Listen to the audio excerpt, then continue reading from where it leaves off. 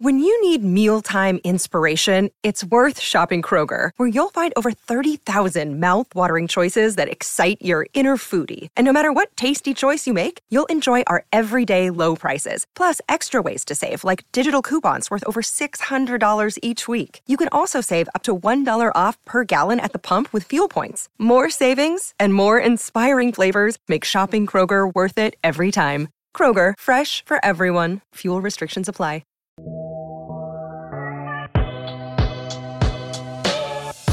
Heyo, welcome into the CHGO White Sox podcast, presented by DraftKings Sportsbook, America's top-rated sportsbook. Download the app today and use promo code CHGO when you sign up. Welcome into Studio A of our CHGO offices here in the West Loop of Chicago. A busy traffic day here in Chicago. Sorry, chat, that we're here at 4:05 and not 4 p.m. We didn't wait an hour. It was only 5 minutes. That's Vinny Duber. You can follow him on Twitter at Vinny Duber. He's our CHGO White Sox beat writer. And I'm Sean Anderson, the host of the CHGO White Sox podcast. You can follow me on Twitter at Sean_W_Anderson. And that's not Herb Lawrence. That's James Fegan. It's not. You can follow James on Twitter at JR Fegan. He is the Chicago White Sox beat writer for The Athletic. I'm responsible for it being late today. Yeah, it's okay. I didn't know where it was. I was walking the wrong direction. It's not on an actual street. You're not unlike many Uber Eats drivers or DoorDash people. I think like a group of teens kind of roasted me because it looked like, because I dashed one way and then the other, it looked like I was running away from them instead of like crossing by them in the street. Trying to avoid the youths. Because I just ran onto the street and then I turned around and ran the other direction. It just looked like I panicked at the sight of Chicago youths. Yeah, I mean, we can tell you this from having to do a show with Sean every day. You don't want to deal with Gen Z. Not that bad. I call them youths. They're probably like 27 years old. Exactly. Yeah. But you're here, and you made it, and you escaped that gang of youths, and you don't have to those people leaving work. Yeah. Yes, those people leaving work. If you're ever in West Loop, James, you just see people doing this, just run. The biggest issue I find is just dog feces, There's not a lot of that. Yeah, not a lot of cleanup going around. I mean, you talked about my civic duty and drinking Malort. I think people should be doing that. Yeah. Oh, you should watch out, especially with those nice sneakers. You gotta watch out on these streets. Do your civic duty. Pick up your dogs. Yeah, seriously. There's nothing worse. No, there is nothing worse. Yeah. I deal with neighbors who don't pick up their dog crap, and it doesn't make any sense. We're here talking local political issues. Yeah, exactly. Shovel your sidewalks while you're at it. Call your alderman. We're going to break some ice while you're shoveling. We're going to ask James little questions. We haven't had a guest on in a bit. I can't remember. Certainly not while I've been here. I'm sure when I was gone, you had tons of guests. Because you're recently back from Australia. Yeah, just back. Just got off the plane. Cuba. Thankfully, Southwest doesn't fly to Australia. Yeah, now we'll bring in some global politics. But James, we got some quick questions for you. What's the deal with travel, man? We got some quick questions for you. First off, what was the player stance that you imitated the most when you were a kid? Growing up. When you were a youth that people avoided on the sidewalk. Yeah. Like, jeez, I'm going to slam this down. Probably Frank into doing the little crap. Careful. Doing like the little thing he would do, like bringing his bat out. Like Ventura was more like this deep crouch. There wasn't like a ton of like frills to it. But like Frank would seem like he was kind of waving the bat at the pitcher a little bit. When they signed Tomei, you'd do the point a little bit. Sure. But, like I also saw that being like the harbinger of doom for like 10 years Yeah, with right. Cleveland, so I didn't like embrace it like super hard. But Frank Thomas. Yeah. I'm not going to reinvent the wheel here. Frank Thomas was the first player you brought up today, too, when you asked if we had any big hurt beer in the fridge. So my sister still has one. Wow. We bought a case of 30. Mistake. But they're very potent. But he signed one, and we haven't drank that one. Sure, yeah. When was that? I thought you kept it like my roommate has a box of Rizzos still. Oh. Not my current roommate. That would be my wife. But my former roommate still has a box of Rizzos from a few years ago. I have my box of Wheaties with Burley on the cover from the 2005 World Series. Sure. That's what I thought he was. I want to say it was like 2010, 2011 is around that time. Yeah. Okay. I mean, I recently drank beer from that time when we started this company. Like, what was that, 2014 beer? Oh, my God, that was the weirdest beer, yeah. It's probably still drinkable if you want to drink Big Herp beer. Okay. All right. So we'll put Frank Thomas down for player stance you haven't said the most. And this is from inspired by Sleepy Harold, who is in the chat right there. Scoops Fegan in the house. I know you didn't want to look at the chat, but Sleepy Harold wanted to know what's the most obscure current White Sox prospect that you can name? Well, even just being mentioned there, like James Fox brought up some dude I didn't even hear of. I looked up on Baseball Reference. I got the name here. Texted some scouts about it just because I was wow. curious. There, see, there you go. He's Arnold prepared. Prado. He's really tall, and he crushed the ball in the DSL, and he's 18 years old. O'Neal Cruz tall or? No, he's 6'3". Oh, okay, all right. So he's Vinny tall. He's the right level of tall for a corner outfielder. Oh, corner outfield. Okay, I wasn't knowing if Jose Rodriguez. I thought was 6'3" for a bit. He's only 5'10". They just signed a guy who's 5'9" to play left field for 5 years. I'm contrasting it to that. Yeah, we'll talk about that guy in a bit. I'm not too happy about that. And then who's the most obscure White Sox prospect who never made it to the big leagues that you could probably name? Isn't that just a ton of them? Isn't that all? That's pretty much all of them. I mean, there's a big pool. The question really should have been, who's the most obscure White Sox prospect you asked Rick Hahn about? Yeah, that is a good because there was a while during those rebuilding years where Rick would be giving out injury updates on prospects. And that always got he made that into a big Merck was the one who asked about Victor Diaz over and over again. And that somehow got sale trade. It somehow got put on you. Put on me a lot. I mean, Victor Diaz, I'll take. So when they drafted Cade McClure out of Louisville, he dominated low A for a bit. And so when he twisted his knee, he got his knee injured. I remember asking about it in a press conference, and everyone looked at me who's Cade McClure? And now they just traded him to the Giants. Little did they know. The guy who got them Gregory Santos. Yeah, little did they know. Who got the guy. Years later, he'd be dominating AAA out of the bullpen and then get traded. So, yeah, I was putting in my homework. Good job. And then this one's probably easy. What's the best White Sox uniform of all time? You don't have to really re-rack the brain too hard to pull up an Arnold Prado or anything.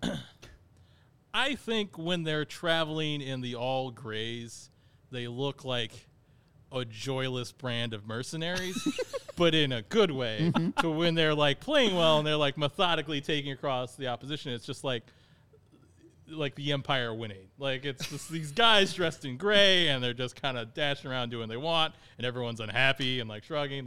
When they're doing their thing on the road and they're playing well, they look cool. It reminds you of an imperial board meeting in what's going on the third level of the Death Star. It reminds me of the actual baseball movie where they wear the road grays. So you like the current all it'd grays. be like a scene in a Star Wars movie 45 minutes in where it's just the Empire just wrecking a hopeless planet. Right. And it's we got to avenge them. But and they look, you kind of have to lean back this is an atrocity. Sure. But they look good doing it. Wow. James Fegan appreciates the bad guys in Star Wars. I mean, if you're going to appreciate the franchise, why not appreciate every part? They had no accuracy, but they were looking good while doing it. The little cursive C hat that was the thing when 90s. I was 3 years old. The Frank Thomas debut. Yeah, I don't think the full uniform is put it over everything, but I think the hat. I wish they would bring that back. Sure.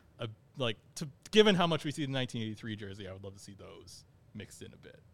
Sure. I think they have their place. They're the same. A lot of color people scheme. would like those too, yeah. The players don't like the huge sewed-on patch of the 83 jersey, I've heard at times, and this is maybe a little bit smaller. Their pullover's not buttoned down, so I'm sure that throws them off their whole thing. Yes. Does that make that much of a difference? I mean, because you're talking the about reason they only won 81 games. The road grays. Wouldn't they have the same length of a logo across? Yes, and but Southside it's the too. same it's length, button but down. It's a button down. not as Right. thick. Yeah. Okay. All right. Hey, I love a pullover. I think they look great. I don't really care about what the people wearing them think. The pullover looks great. If someone says it kind of is weird while I swing, I'd be oh yeah, I get it. Sure. Again, they didn't hit a lot of home runs, and they were only wearing the That's 83. why. Right. We got to look up the Otherwise, Sunday splits now. It's fine. See how many home runs they had. Then Vinny always brings up the red pinstripes. Yeah, those are my faves. The Belton Bill Melton ones. They were in 2012. Yeah. Mm-hmm. Yeah. I love the sleeveless 2005. I think they look cooler without sleeves for some reason. It's the same jersey. It's another big fan favorite is the vest one. It feels like it's the White Sox version of the Mets and their black uniforms. This is very late 90s, early 2000s. Yes. And the black uniforms look great. They look The Mets black the Mets uniforms? ones, yeah. That's your opinion. Okay. All right. Hey, we do have a Mets question in here. Will Carlos Correa be a Met this season? Jeez, I don't know. You like this whole fiasco?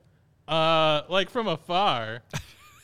If it was happening to a team we were covering, it would be If it's a happening nightmare. in basketball, I'd be able to purely enjoy it without any of the built-in anxiety of like, how would I deal with this? So you're just wondering, This like, seems the like angle. a mess. Calling Rick like 3 times a day after that with this sounds awful. He'd be probably really irritated by call number 3. Well, you guys probably don't envy Dan Hayes because he's not even covering one of those teams, but he's still, like, calling about Correa and the medicals and all this stuff. Never have I envied Dan Hayes.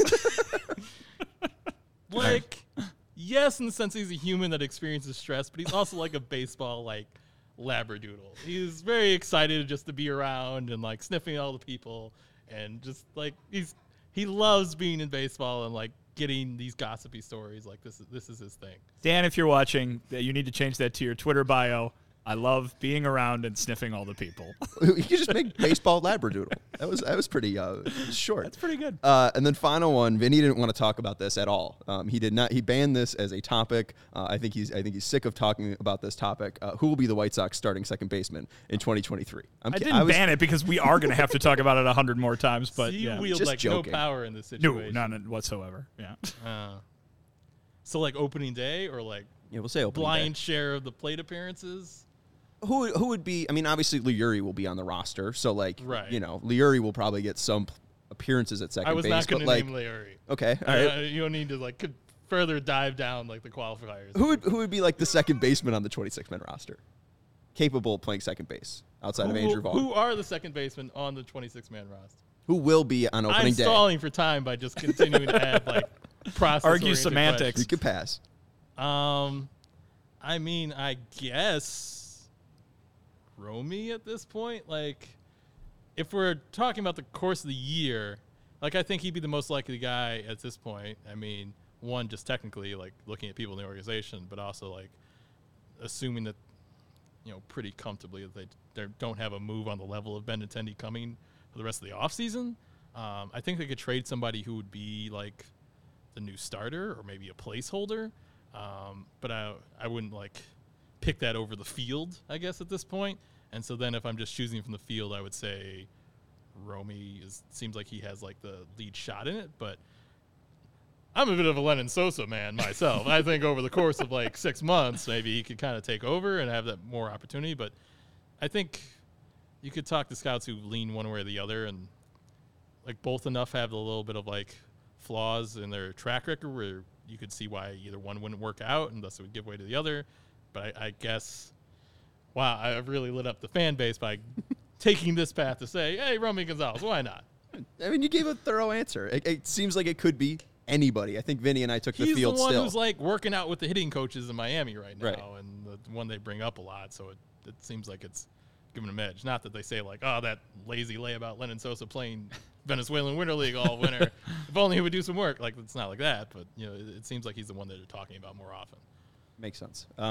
We'll take. We got a super chat here, and then we'll take a break, and then What's answer. a super chat? So a People super chat. People pay money. to get their comment front and center in front of our face, and we usually answer a question. And This is like when I, like, start maybe 1 a.m. in a bar and start, like, paying extra to put my touch tune stuff. Correct. it's exactly that. What's what's like the go-to touch tune song?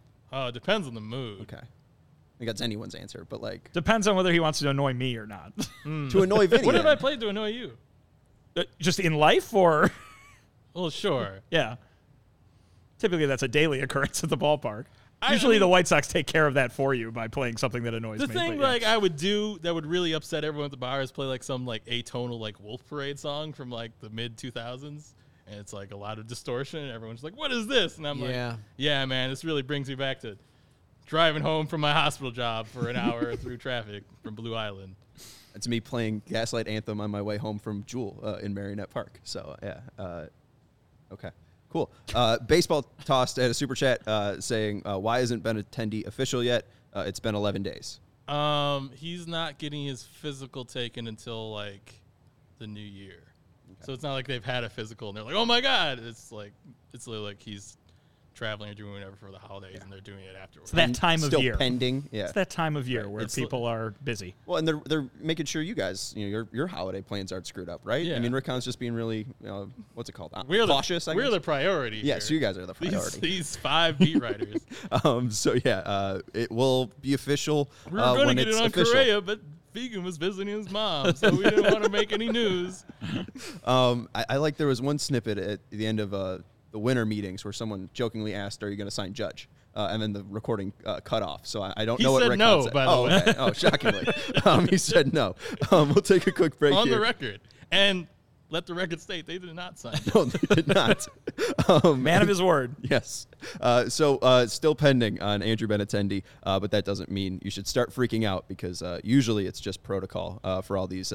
There's no minor league injury that It's we know ruined of with forever Benintendi. that everyone's going to be like, I mean, I bet front offices across the league are going to be more hesitant to confirm stuff. They'll be like, well, it's pending physical. Let's not do anything. But yeah, generally 99 times out of 100. The reason why this is such a titillating saga is because it's abnormal. Well, and because now both teams have done it, or at least Yeah. both teams are worried about it. Like if it was just the Giants and then the Mets signed him, I don't think people would care that much. But now it's like the Mets are like, it's 55% chance that we'll get this deal done. See, now the next time I ask Han about some minor league injury, and you'll be like, why are you asking me about this now? And I'd be like, 10 years from now, this will be at the center of the baseball world. Right. If Colson Montgomery has any injury, you'll be the first person to ask. This guy stumbling over a bag in A-ball. We got to take a break and let you know about Greenridge Farm. They're a Chicago local meat and cheese company offering you a better all-natural option. They're the makers of deli meat, sausages, and their famous meat sticks. They're perfect for tailgating, happy hour, and school lunches. And these all-natural meat sticks are hardwood smoked for 8 hours. And with 16 grams of protein per stick, they make a perfect post-workout snack. Meat sticks come in chicken, Black Forest beef, and flavors like jalapeno cheddar and spicy chili. I see you guys on the. I was going to say to James, if you have a joke, just interject. Is That's this what a I do direct all the time. competitor with Whittingham Meats? Oh, that's a good. It might be. Yeah. Yeah. You're standing athwart the organization as a whole. Oh no. But what I was going to say is whenever you have a joke, just interrupt him. That's what I do every day. Oh, okay. And the one that just came up there, Sean, he's a big fan like yourself of, all the Meat sticks. the stats with all the acronyms and everything where you throw the Scrabble tiles out on the table and assign it to a baseball number of some fashion. Don't show Vinny a spray chart. He'll So puke. we had you just said, I think you just came up with a new one there, protein per stick. Per stick. I think we should go with the PPS, the protein per stick. I like that. Yeah. We can figure that out. Yeah. Maybe we could divide weights by bat weights and stuff. We Yeah, can protein per I stick. would never interrupt you with a And then PPS Plus, Yeah, just you've make sure got to normalize it for the league wide. Yeah, of course. If you haven't tried them yet, you don't know what you're missing out on.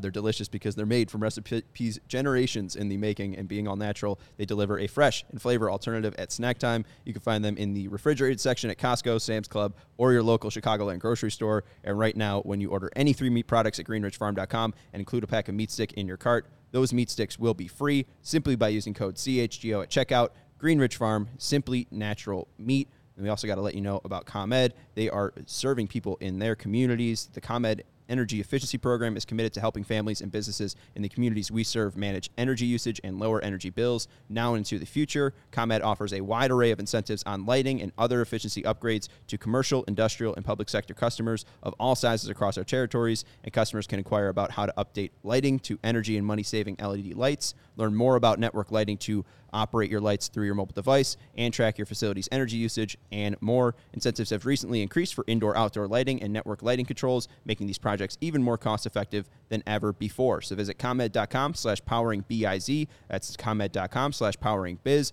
Now to start saving money and energy. And to start a project, contact us at 1-855-433-2700. And for more information, you can email businessee@comed.com. I don't mind when you make jokes during the ad read. It's just I don't feel like I could say anything else but the ad read. I had no idea how early in we still were. There's a little timer up there. You what can about- check it out. I'm not looking at that screen. 20 minutes? Is We that already too talked early? about this. He's very paranoid. We'll go to what you recently talked about. It's the basis for this conversation, fixing the White Sox offense in 2023. Seems like a very fixable thing. Seems like a super easy job. It does. Yeah, they're just going to turn it around. That That seems little like tape that you put on like a tub that's right. leaking water. Flex tape. Oh, flex tape. Right there. That can solve anything. Good call. We should just have some of that. Flex tape? Yeah, it's fun. Why not? Yeah.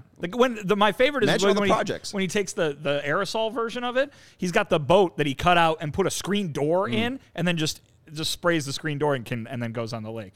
I could just watch infomercials for like days. Did you just undo the screen? Like, it's no longer a screen door now, right? No, it's airflow. But the point being is that's how porous it was before. It was a screen door, and the thing just sealed it completely. And the seal like flexes. Are there less like ultimately pointless like journeys to proving this you could have taken? No, it's the most pointless. Cross Tillman are asking what you guys are drinking. James has the Bulls 312 beer, and then Vinny has the classic 312, the golden wheat or whatever. And then I got water. Very interesting. Your most recent piece, you talked to Jose Castro, the new hitting coach now for the Chicago White Sox, also assistant hitting coach Chris Johnson, and then you even mentioned Mike Tozar in the piece as well. How at least are these guys going about fixing the 2023 offense, or what is the plan, or what are some of the changes that they're trying to install? Where to begin? I also thought I should just like be chugging the entire time we're talking about my work. So like something like Pedro Grifol has like said from like the top down to like a level where some of the hitting coaches talked about. It's like, well, Pedro wants to do this. Is like something he said like in the intro press conference is like, we're going to talk that analytical language, which I'm sure fired you up. Protein per stick, guys. But what he meant in that is in terms of every hitter should understand like what vertical rise means on a heater, or what an average, extension in a pitcher's delivery should mean.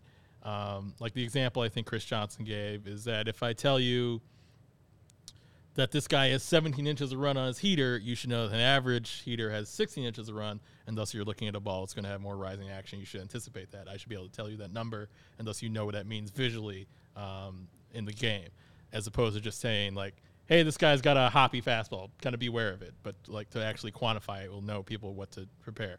Or to say, the average extension that the pitcher gets on a delivery as far as, like, how much he extends in the rubber is 6.3 feet. For example, Liam Hendricks gets 7 feet of delivery. That's why he throws 99, but looks like guys are swinging at like 108 because he really extends out. That he wants to be able to give like quantifiable information and thus have that known what that means.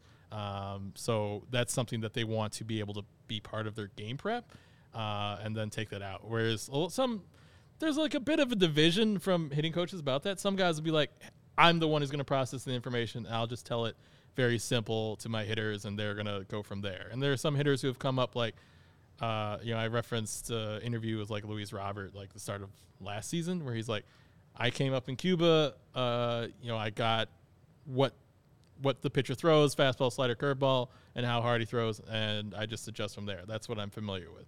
So there's definitely hitters, wouldn't want to just single out Luis, who will be an adjustment for, to be like, hey, process all this information. And maybe some guys will eventually say, like, this is not really the approach I want. But, like, the idea was that they wanted to be a lot more, plain spoken and saying, this is the data on this guy's pitches, and you have to prepare for it.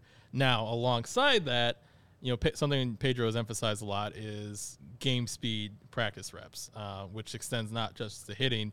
They plan on doing more high-intensity, like, infield ground balls, of not just, like, doing token, like, half-speed grounders, like, every day and not really drilling down on specifics. So for hitters, that talks about hitting off a machine that's simulating spin, that's simulating velocity, and less, like, tossing flips and just having guys get loose, or maybe just less, batting practice pitching and more just, like, hitting off the machine before games. So that when you see 95, it's not the first time you see 95 that night. When you see a 2,800 RPM curveball, it's not the first time you've seen that night. That's kind of the emphasis they're putting. Like, let's give you as much detail and as much vision of what you're going to face, rather than just the approach of, hey, just get loose, just, get physically prepared to get comfortable with the rhythm of your swing, and then you'll see what the guy throws and you'll adjust. I think there's some hitters that already work that way. Certainly Chris Johnson's been working in AAA Charlotte for 2 seasons, so what he's saying is not going to be new to Jake Berger or Gavin Sheets, or even, because a lot of this team has gone on rehab stints, a lot of the major league guys, like Yasmani Grandal, has worked with him a lot. He gave him a lot of credit when he had a big second half last year. He's certainly seen Luis Robert and Eloy Jimenez before, because those guys have done rehab stints. So I don't think it's going to be necessarily a huge transition, but I think not everyone has been wired to work that way in the same way, and now it's going to be a very overt part of their approach. And I think it's definitely different, and given the way the White Sox performed last season, where they kind of looked like they were getting a feel of the pitcher during the middle of the game a lot, or they didn't seem like they had necessarily an offensive plan and were swinging out of the zone a lot. This seems like what you do to a team that played the way that they just played. I don't think they're, this offense doesn't have a leg to stand on to say like, hey, we just adjust mid-game. We don't do it this way. Like, they look like a team that like took too long to find their footing in games a lot. So they're going to get all the information all at once, all before the game now. Yeah, they ranked 20th in runs scored in the first 4 innings. So they just seemed like it was just so dry the first couple innings last year specifically. Yeah, I mean, I think the main takeaway that I got from that, and I'm sure we're going to hear a lot more of that, especially when spring training starts, is that the White Sox wanted to do something different. They brought in Pedro Grifol basically as their big piece of change from what happened last year to moving forward this year. That you didn't see a roster overhaul like folks might have been calling for, or maybe some would expect given the circumstances of their disappointment last year. To get this guy, the new manager, and this staff, I think, is who they are placing most of the onus on for drastically turning around the results that this team had in 2022 into going into what they expect to be a team that competes for championship in 2023. And so this is going to be fascinating to follow along with, and we're already hearing, we haven't even turned the calendar over yet, and we're already hearing them explaining what is different. I'm interested to hear from the players once we get to Glendale to say, all right, what's different and is it working? Obviously, you might not know it starts working until they go to Houston at the end of March, but they are going to realize some obvious differences between what they've been through the last 2 years, specifically last year, and what they're getting with this new group of coaches. We're already hearing what the coach's plan is. Now let's see how it works with these individual guys. And maybe they just get waxed by Houston, but they the first 4 games maybe, right, yeah. They prove themselves better at things they struggled at the last 2 years, which is like, convincingly beating the Royals on a consistent basis.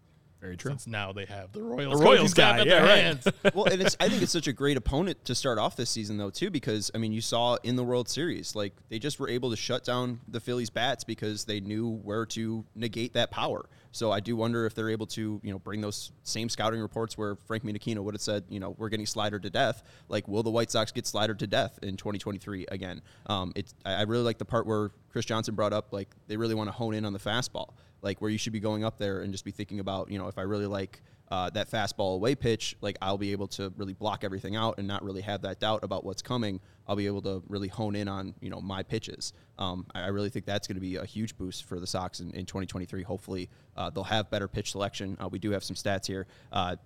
Just like first pitch selection, walk rate, just compared to 2021 and 2022. And what jumps out to me is that first pitch swing where they went from tied from 13th up to 7th in 2022. And we just saw the K rate completely plummet last year. So hopefully they're able to make some adjustments there.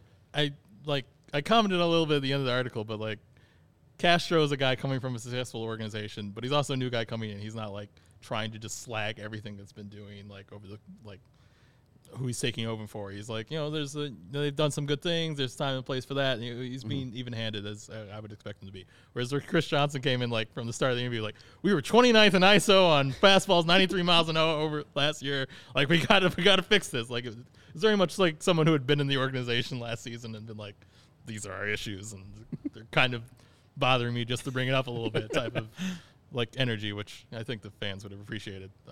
If I looped a bunch of White Sox fans onto my phone call with a hitting coach. Right. Which is atypical as from a reporter standpoint. Well, and I know someone in the chat wants me to bring up Tom Fornelli. So if you had a podcast maybe with Tom Fornelli, you would be able to, bring those thoughts. But, do you miss Tom? I will miss him for a long time. For last update, deer have overtaken his home in Lake Bluff. They're in control of most of the kitchen appliances. I think Tom is boarded up in his basement, but I fear there's not much longer of Tom Fornelli. Are the deer making his daily bets that he puts out on Twitter? Like they will be providing the lines in the future and the over/under calls for him going forward. So that level of content will continue, but they've eaten everything out of his bird feeder, and now he'll be sleeping in his bed tonight, I assume. How do you use a kitchen appliance with a hoof? Must I have mean, a just toaster. banging at things. Yeah, a toaster seems easy. You just got to go down. Sure. So that's doable. They've done a load of dishes recently. At least they're keeping the place tidy. Yeah. Very nice deer. So let's take a break, and then we'll jump into maybe some of the players that might be able to take this new instruction further and be able to improve, build on some of the old stuff, and maybe Chris Johnson providing some familiarity will help some of these guys with a boost in 2023. If you want to watch the White Sox in 2023, the best way to be at the game is through Game Time. They're the hottest new ticketing site that makes it easier than ever to score the best deals on tickets to sports, concerts, and shows. If you ever dreamed of sitting in a seat you never thought you could, 50-yard line, courtside, behind home plate, floor seats at a concert, it's possible with the Game Time app. The biggest last-minute price drops can be found on the seats you never thought you could buy. You won't find a better deal this season on Blackhawks, Bulls, or Bears tickets. It's created by the fans, for the fans, and they guarantee the lowest price. So if you love CHGO, then you'll love Game Time. The best way to support us is by buying your tickets to the link in the description. Join over 15 million people who have downloaded the Game Time app and score the best seats to all your favorite events. We also got to let you know about Shady Rays. I was driving today with our Shady Rays. Vinny, you probably were as well. It was bright. It was bright outside. We got to get James a pair. They never understood why sunglasses were so expensive this this winter. They're in your gift bag when you leave. Along with another 6-pack of the Goose. Yeah. You don't have to break the bank with this quality. You don't have to break the bank for quality sunglasses this winter because our friends at Shady Rays have you covered. Shady Rays are premium polarized shades featuring world-class optical clarity, substantial durability, and styles catered to everyone and every lifestyle.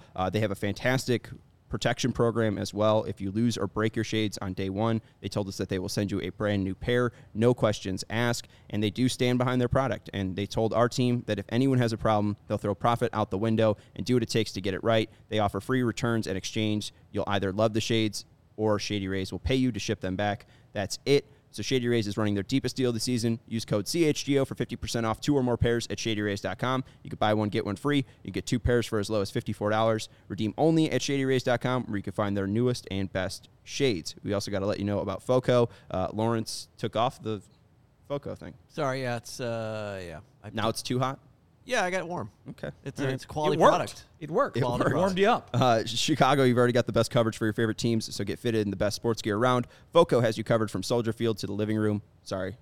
Soldier Field to the front room. Thank you. North or south side with hoodies, slippers, signs, bobbleheads, and everything in between. Get decked out like DeMar with apparel from the leaders in sports merch and collectibles. FOCO, F-O-C-O. If you're looking for the perfect gift for the football fan in your life, FOCO's got you covered with the hoodies to fight that Lake Michigan breeze. So check out FOCO.com, F-O-C-O.com, or click the link in the description below. For all non-presale items, use the promo code CHGO for 10% off. Again, for all non-presale items, use the promo code CHGO for 10% off at FOCO, F-O-C-O.com. Thank you, James, for sitting through that ad break. We got some players we want to. Well, you have no choice. Living room as a thing? No. So this ad read was written originally and the line was from. What was it from? Soldier Field to the front room. Front room is a Chicago thing. It's one of those things we say with our thick accent, like the Jewels. Anyway, it then changed to living room, and I'm like, what are they ashamed of? Are they ashamed of saying front room? You gotta stand up for your city and your ridiculous accent. Like they all live in the Have. suburbs. So yeah. They all live in Orland Park. So what if it's not located in the front? Well, but it's a your reference. front-facing rule? It's a reference. It's like the front office, front room. Yeah. Okay.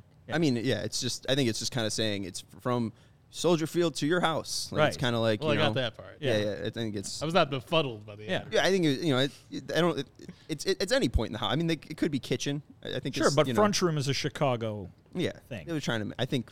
I liked that. I wanted it to stay in there. So we're putting it back. Bringing it back. We're taking back our city. So let's talk about some of these players more specifically. I mean, Luis Robert, you mentioned his time in Charlotte before. We were going through our top storylines for 2022. I found that note, and one of them was, can Luis Robert win MVP? The answer was no in 2022. But even Chris Johnson. He could have, but he didn't. Could have, yeah, right. He probably couldn't have given that he got given injured. a number of at bats. Yeah, got injured 3 times. Yeah, right. If he was healthy and he hit the ball, then yeah. But even I think of when he went down in 2021 to Charlotte, he ended up coming back with a new stance and was a little bit more open. So what are some ways that maybe Luis Robert can improve? Is it just staying healthy, or what other parts of him as a hitter needs to improve to be that third or fourth bat in the lineup? I mean, he's always a guy because his approach is like so crazy aggressive that like you can't just say like, oh, I wish this guy was passive and turn his plate approach into like Jack Cust or Adam Dunn and he'd be just as effective. But he's always a guy who has like some level of, if he's able to shave down his outside the zone chasing, the level to which he swings and misses at sliders out of the zone, that there's room for improvement. I think he's shown that he can be like mondo aggressive, and he has the level of bat to ball ability and the raw strength that he can hit for average, even while having swing and miss rates that are more accustomed to like these big 30% strikeout rate sluggers. But yeah, one, if he was just healthy, I think he would have put up a 4 or 5 win season last year. Just his hitting ability was like that, just profound, even outside of like having more refinements in his approach. And he's a center fielder who, when healthy, plays above average center field. Even though I know he didn't do that last year, I can see the chat flaming me for his defensive metrics before not even looking. But yeah, I think any improvement in his approach, but above all, just like not swinging with a extremely bruised wrist, or not having COVID, or not having dizziness, that becomes very easy for him to become extremely good. But any sort of approach breakthrough at all would be, he'd be a top 10 player in the league. Right. I mean, they had such an emphasis on pitch selection, so hopefully he'll be able to fix that. Him and Tim swing the most at 0-0 counts at 8.7% of the time, at least the team. Leary comes in second. Tim's probably the one I would put, like, Baseball Prospectus had like a really good breakdown of this, is that his outside the zone swing rate will look really high, but he actually has this like section that's off the edge of the plate that he's actually really good at hitting the ball hard from, that it's actually a good swing decision for him to swing off the edges and be as aggressive as he is. He's like, especially now that he's 29, I wouldn't say like, well, if he could just hone in the approach and start taking walks. He kind of is what he is, and what he is when he's healthy is like a guy who can hit north of 310, and it's really hard, especially now, given how batting average is cratered, to be a bad offensive player if you're hitting 310, that you don't really like, oh, if you just had more walks and power. Like if you hit 310 with your approach, maybe stick with your approach. Right. We saw him recently at Driveline. Like, is Tim Anderson trying to boost more power? Like, would we see 20 home runs from Tim Anderson in 2023? Like, could that be a goal that he could be setting out with Dansby getting as much money as he is in his free agency contract coming up? Sure. Why not? I mean, he's hit 20 home runs before. It was obviously maybe a different ball that he hit 20 home runs with, but he's someone who's gotten really away from like pulling the ball at all. I maybe wouldn't advise like, hey, start pulling the ball if he's hitting for high average the way he usually has. But yeah, I'm definitely curious to see what he's going to say about this. I would estimate not a ton, but the results will probably show on the field to some degree. And I don't think he needs to hit 20 home runs to be like a really great offensive player and hit leadoff. But if he tapped into his full power, given just how quick his hands is, given how much he can turn on inside pitch, that'd be great. But also, like, after his first couple of years in the league, he really didn't get pitched that way anymore. He's hitting the opposite field so much as a response to how he's being attacked, and I think people will give him singles over like betting on him being able to turn on fastballs. So if that happens a bit more, but I wonder if the league has to adjust him a little bit for him to become more of a power hitter. Yeah, I mean, I'm not saying that the coaches should, just straight up avoid Tim Anderson and not even make eye contact with him, but it's a guy you don't really need to fix, as you alluded to, right? I mean, this is, they brought in this coaching staff and a new manager to make all this change to get these guys back to where they were supposed to be. Tim Anderson, why don't you just let him do his Tim Anderson thing? The idea being that Tim Anderson would be healthy over the course of an entire season, which he wasn't last year. But if he is, you would like to think that you've got one of the most consistent, constants at the top of the order that you'd find in baseball with what he's able to do when he's on. And, that's certainly not something that needs to be fixed. That's a strength of your team. They've now focusing on other guys throughout the lineup. I'm sure, Sean, you've got Yohan Moncada on your discussion list there, would seem to be a far more bigger priority than trying to do anything to what Tim has done, which is make himself an all-star, one of the best average hitters in the game. Saving the best or juiciest for last, I guess. I guess the Tim, some people I guess would be concerned at the way he finished the year. I thought you were going to do another Greenrich farm ad. Why? It's best and juiciest. I don't know. Oh, okay. I guess people would be worried, though, with Tim, just the way that he finished last season, just because through the first 36 games, he was hitting 365, 405, 527, and then finished at 250, 285, 288 with an OPS of 257, or 573, my bad. So, I mean, like, even though it was a hand injury, like, there wasn't a lot of nagging stuff, right? A lot of it, at least coaches I talked to said, like, they didn't feel like he was fully back in terms of leg strength when he came back from the groin injury. They just, like, came back once he was cleared to play, and that his ability to kind of be in his legs and his swing was, like, clearly diminished up until the point he got hurt. Okay, yeah, and then, he ended up leaving, and that May 25th was around the time that he left, where that sample starts. So the groin injury seemed to be just as disastrous a blow to the season as it felt at the time when they carried him off. That's true. I mean, that's a moment I think I forget. We talked about based off of Chuck's interview with Yasmani, where he said the injury on the 6th was the biggest blow. We didn't even bring up they had a lot of blows, right? But we didn't bring up the groin injury. Well, I think the point that Yasmani made in that interview was that was like they lost their guy, they lost their engine, they lost their heart and soul kind of thing.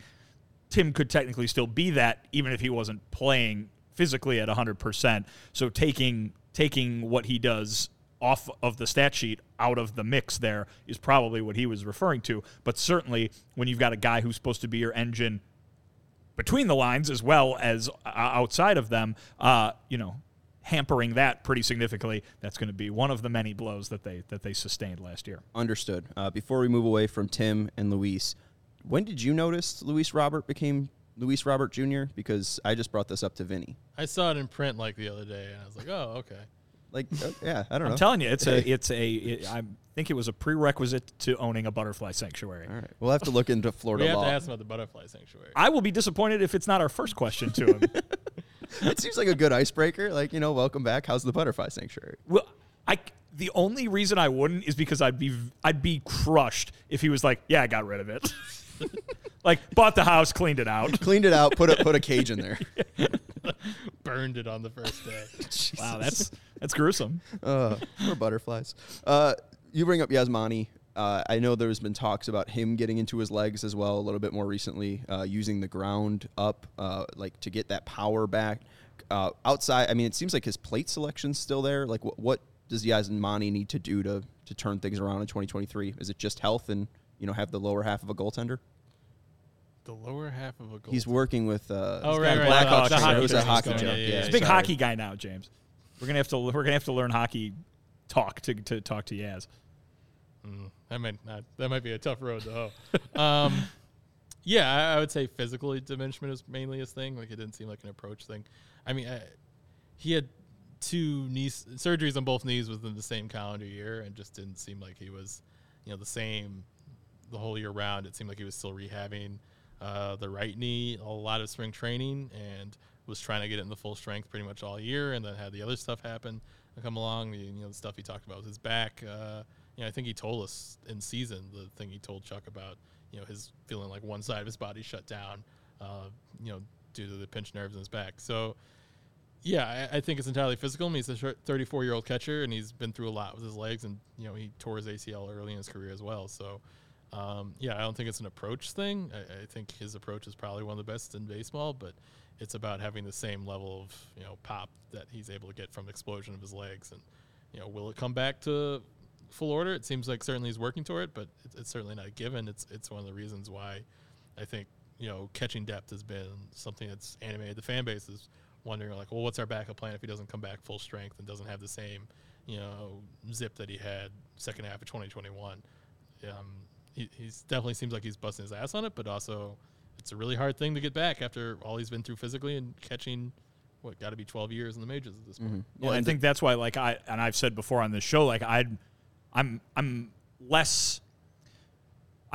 more confident that he'd be able to return to a semblance of the offensive self that he's been at his best.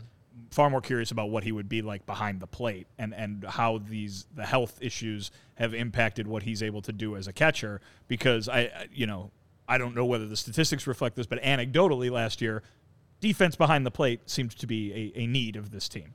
I mean, I think Yaz would tell you that he's a guy who focuses on framing over everything else. Like, to some degree, if you're really selling out to present pitches, it probably makes you more vulnerable to wild pitches and pass balls a bit more.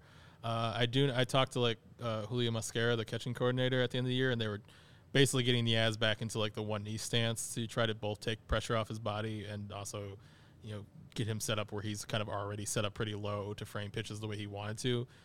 Earlier in his career, he was more traditional stance, just because he could frame really well that way, and that was where his experience was. And they tried to get him one knee a little bit in 2021. It didn't really take. His numbers went down, and once he started feeling better, he wanted to get out of it. But now they're looking as more of like a permanent switch that, this will maintain you better, and if you get used to it, you'll be able to frame the way you want to out of it. So that might be a change we see defensively more out of it. It's not going to turn him into just like a totally different dude catching-wise. I don't think he's going to lead the league in least balls to the backstop ever, but maybe it's something that can make it work for him while still framing the way he wants to. Right. Like every other metric, like his arm is pretty below average. His pop time is pretty below average, not shockingly. Even his exchange rate is pretty slow, pretty below average. So like framing is what he does best. It's just, as long as he can play 100 games and hit like the way he does, I mean, that's where his value truly comes from. And, it's, I think, really huge looking back at what he did load-wise before he signed that contract. He caught 272 games just in 2019 and 2018 alone, 135 in 18 and 137 in 19. So, just leg injuries are going to zap you of all that, and back injuries are going to zap you of all that. So, if he's healthy, hopefully he'll be able to hit 20 home runs again, just like he did in 2021. He was doing some contract year labor there. Yeah, he was. Los Angeles, Milwaukee. Not luckily for the White Sox. And then Yohan Moncada, he didn't have to put too much work in to get his contract. He just played, about 3 years with the organization and then got the contract. Got himself an MVP vote is what he did. Yeah, yes, he did. He finished 22nd in AL of MVP voting. How do you feel now after, who was the Cup? Ryan Tepera? Was it Tepera who got an MVP vote? That was an accident? accidental. No, that was not Ryan Tepera. Yeah, it was. It was? Yeah. Oh, yeah. Okay. Because they tried I forget who they tried to Former take White Sox but, great, Ryan Tepera. Do you feel a little bit more vindicated now? No, that was an accident. He did it on purpose. He had reason to do it. He and G.J. LeMahieu were step for step, on Fangraphs WAR, around the 9th or 10th bracket that year. And I was deciding between them, and I thought this is for 10th place. This is for 10th place. 10th place. I was sweating out 10th place. Neither of them were close. And I thought, no one's aware that Moncada had this big season. He did it for a rebuilding team. DJ LeMahieu plays the Yankees, if anything, and he was competing for the batting title all season. If anything, he's probably going to be wildly overrated in this voting. And I'd vote for Moncada. I was this will probably get him closer to where he needs to be, given what his season was. I did not know it'd be the only vote for him if anyone on any ballot. And sure enough, LeMahieu finished freaking 3rd or 4th. And I was the only person who didn't have him on the ballot.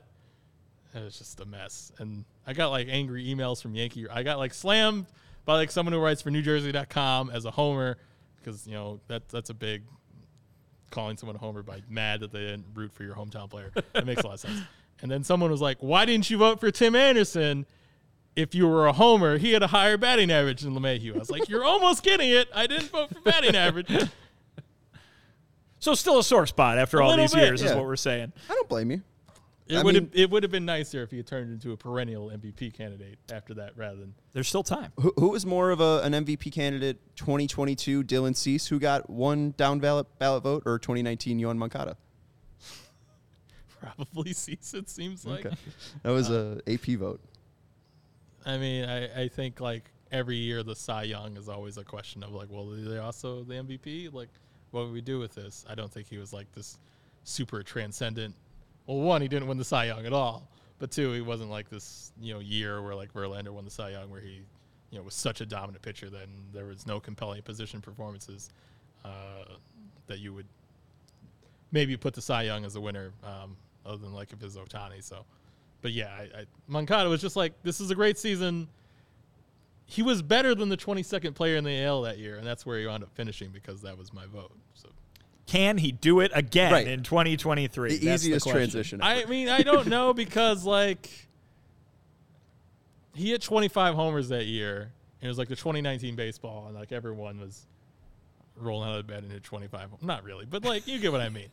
And I don't know if his approach, because it's clearly not a pull hitting power hitter approach. It's very spray the ball to all fields. I don't know if it's going to lend itself the way to hit slug 550 the way he did that year. I think everyone would just be happy if he got back to like being an on-base machine, even though he kind of got like dragged for that a little. Like he was really just an on-base machine in 2021. I think obviously everyone would be really cool with that if he went back to that, and that seems more realistic with what they're talking about, what they want to be.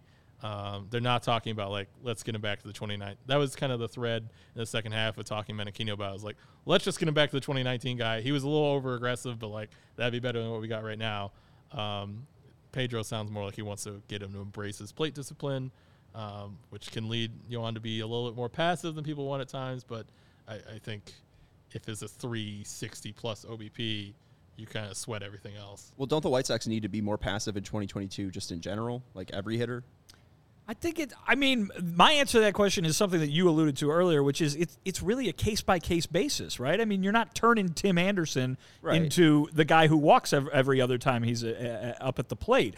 You can get Yohan Moncada because he has that skill set already to rediscover that kind of thing. Certainly, Yasmani Grandal is capable of doing that, as we all know, when he's not injured. Andrew Vaughn, I mean, he had a better walk rate in his rookie year. Sure, but again, it's less about, the White Sox need to be the team where everybody does this, and it needs to be that guy needs to be the best version of himself, and it includes more of that. You know what I mean? And once you get to that point, if they can have the offensive team that they envisioned, then they'll be fine, and it'll do that thing that they wanted last year to be, where they don't have to be that good defensively because they've got the team doing the offense the way that they always wanted it to do.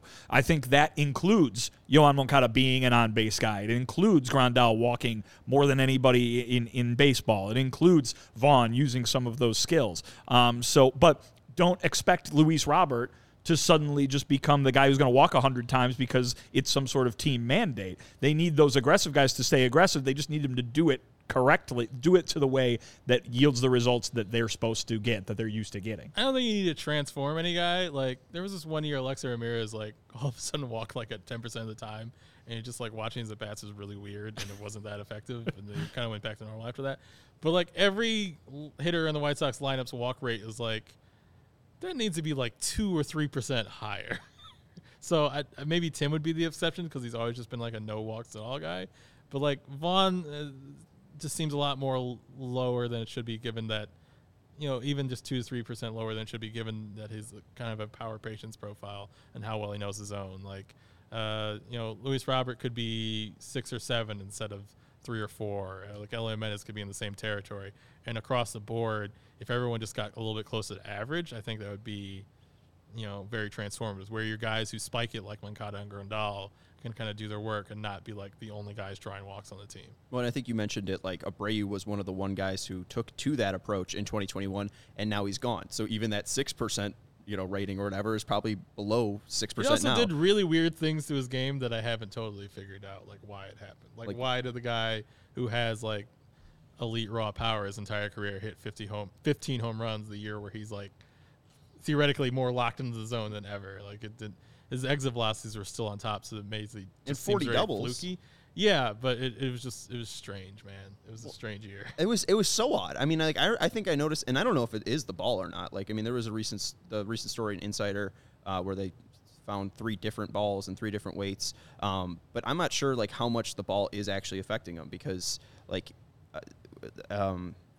even in like April, like I'm a big ball conspiracy theorist. Everyone, I mean, not affected, but I'm a big in terms of I think it affected the White Sox. I think their approach was very much geared towards like, we have all fields power. We don't need to focus, or we don't need to like prioritize it. Like, if the famous quote from the hitting coach that we got on Zoom, where he will follow him to his grave, unfortunately, even though like it was in a very specific context, was basically saying after home run will hit 300, is that, and he was talking about Andrew Vaughn at the time, and he said, if he just focuses on making solid contact, he's got so much natural raw power that he'll leave the yard to any field. It's built on the presumption this team was full of hitters who could hit the ball out to the opposite field without really trying to.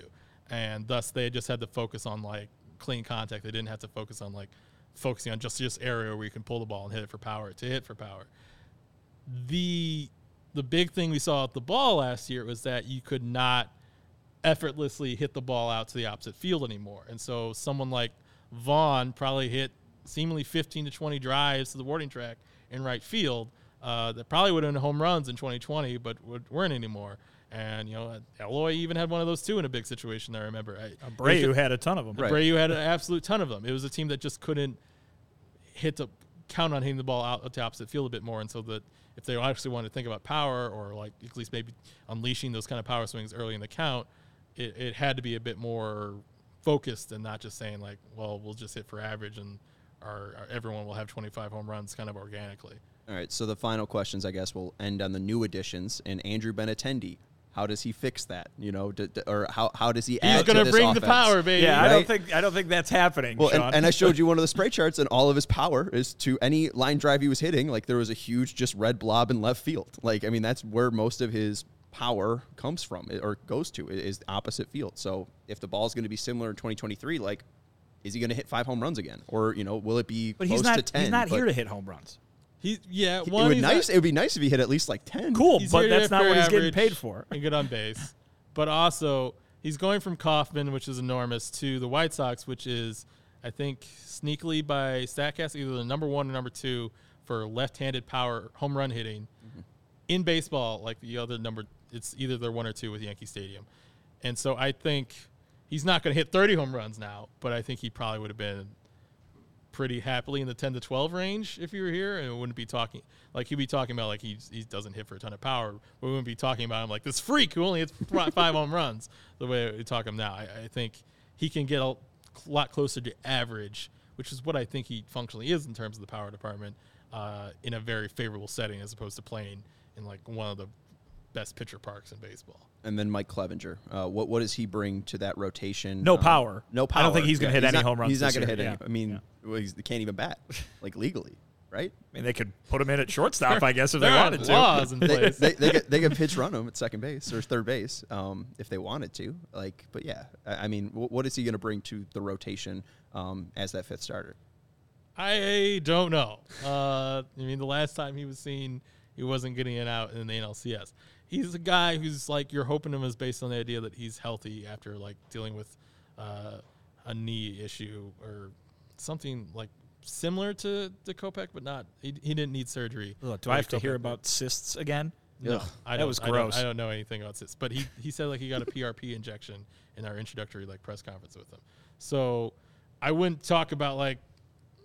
He mostly said like he got the velocity back like in San Diego, especially middle of the year. I think there was a lot of focus on like, well, he just needs to be a full year out from TJ and back to full strength. The issue is like how much his knee is recovered because that's what he's, we saw this play out with, Kopech, not to say their injuries are the same again, but like it was just about being able to drive off his right knee the way he needs to. So it's about whether an offseason can cure that and whether it gets him back to his old self and whether, Ethan Katz knowing him when he was an A-ball with the Angels all these years ago means they have some sort of special connection or there's improvements he can make, but it's about whether he's healthy. It's a $12 million bet on getting him back to full strength and saying that he'll be Mike Clevenger again, which as the offseason moved on, didn't seem like that pricey of a bet. This as a comparable started signing up, I think a $12 bet or $12 million bet. It's different. $12 bet for Mike Clevenger would be choice. $12 million, I think, is a lot better than like 1 year for Matthew Boyd, who like pitched 10 innings last year. Rich Hill just signed for $8 million. So I mean, it's a little bit more money, but like the base salary is about the same. Yeah, I mean, Rich Hill is a similar, not similar at all, style wise, but like I think he probably seen him be more effective more recently. But he's been the same thing where he's gets injuries over the course of the year and. I don't think he's pitched 180 innings anytime recently, so it'd be the same sort of concern. But I think Clevenger probably offers more upside if he's only 32. If he's fully healthy, maybe he goes back to the guy who's thrown 200 innings, in the last 5 years. Right. Any final questions? Any final questions for James? Yeah, I mean, you could probably ask him you have his phone number, so like you could probably ask him more questions. It's true, like, brag. You'll see him again. You'll have more questions for him. I'll ask you, James. Are you excited to get out to Camelback Ranch and hear Thin Lizzy's? The boys are back in town anytime soon. No, that's like 2 months away. Why am I like? Am I excited to go back to working every single day? No. but it was more a question about Thin Lizzy. Are you anti Thin Lizzy? No, like in the right season, in the right environment. They have a playlist at Camelback Ranch that they do not divert from at all. Makes sense. You hear the boys are back in town basically every day. It's kind of fun. It's a fun thing to be a part of. I'd probably do the same thing. I'm not playing the boys are back in town during the off season, but because it only rings true when the boys are indeed back in town. Well, we know what song you wouldn't put on Touch Tunes, and it's Boys Are Back in Town. I would not put boys back in town. I definitely would. Yeah. One, I don't want to do something that will galvanize the entire bar. I want something that's entirely for me while I'm in this public space, and then everyone can be mad at me. I could do that too. I think we all could. Yeah. I mean, I could put Tusk on. Oof. There you go. Do you like Tusk from Fleetwood Mac? It's fine. Okay, I'll take it. A lot of people are very vitriolic about it, so I'll take it's fine. All right, we'll end it there. It was that you called it one of the 5 greatest albums of all time. Yeah, it is. Yeah, that was. So you play the whole album, Yeah. not just like the song. And I've made a different version where it's trimmed down a bit, so it's a little bit more succinct. It's called Tusk 2. You've released a different. I haven't version released of it. No, I haven't released it. I've the just been famous album Tusk by Fleetwood Mac. Just putting it together. He's basically made the Phantom edit of Tusk. Is it on Apple Music? It's Spotify. SoundCloud. Yeah. SoundCloud. I've remixed it all too. Yeah. Right. No, I mean you could pare it down. I think it's a good album if Lindsey Buckingham just didn't have too much control. I don't need to start talking about this. James probably wants to go home. That's James Fegan. Do you slide like when the other singer died? Did you like kind of slyly put on Twitter? It was like, hey, a unique cut of this famous album. If you want to honor her memory, She has a name. The other singer. I don't remember it. Christine McVie. Christine McVie. Yeah, I did. I don't know. What I remember it was, DJ Carrasco's name from him being the long reliever of the White Sox in like 2009, but not Christine McVie. Sorry. I don't blame you. That's fine. It's your job to know. I forget who you even said. DJ right Carrasco now. does not come up in my day-to-day work at all. It could. It just did. And that's James Fegan. You can follow him on Twitter at JR Fegan. He's the Athletics Chicago White Sox beat writer. And that is Vinny Duber. He's our CHGO White Sox beat writer. You can follow him on Twitter at Vinny Duber. And I'm Sean Anderson. You can follow me on Twitter at Sean_W_Anderson. We appreciate James filling in for Herb today. And we'll have Mike Rankin on the podcast from Future Sox tomorrow at 4 p.m. And then Chuck Garfine on Thursday. Don't know what day of the week it is. On Thursday. He'll be here on Thursday. Yeah. All right, there we go. On Thursday. So that's going to do it for the CHGO White Sox podcast. Thank you, everybody, for watching, and make sure you're hitting the like button on the way out. Thank you very much, and go Sox.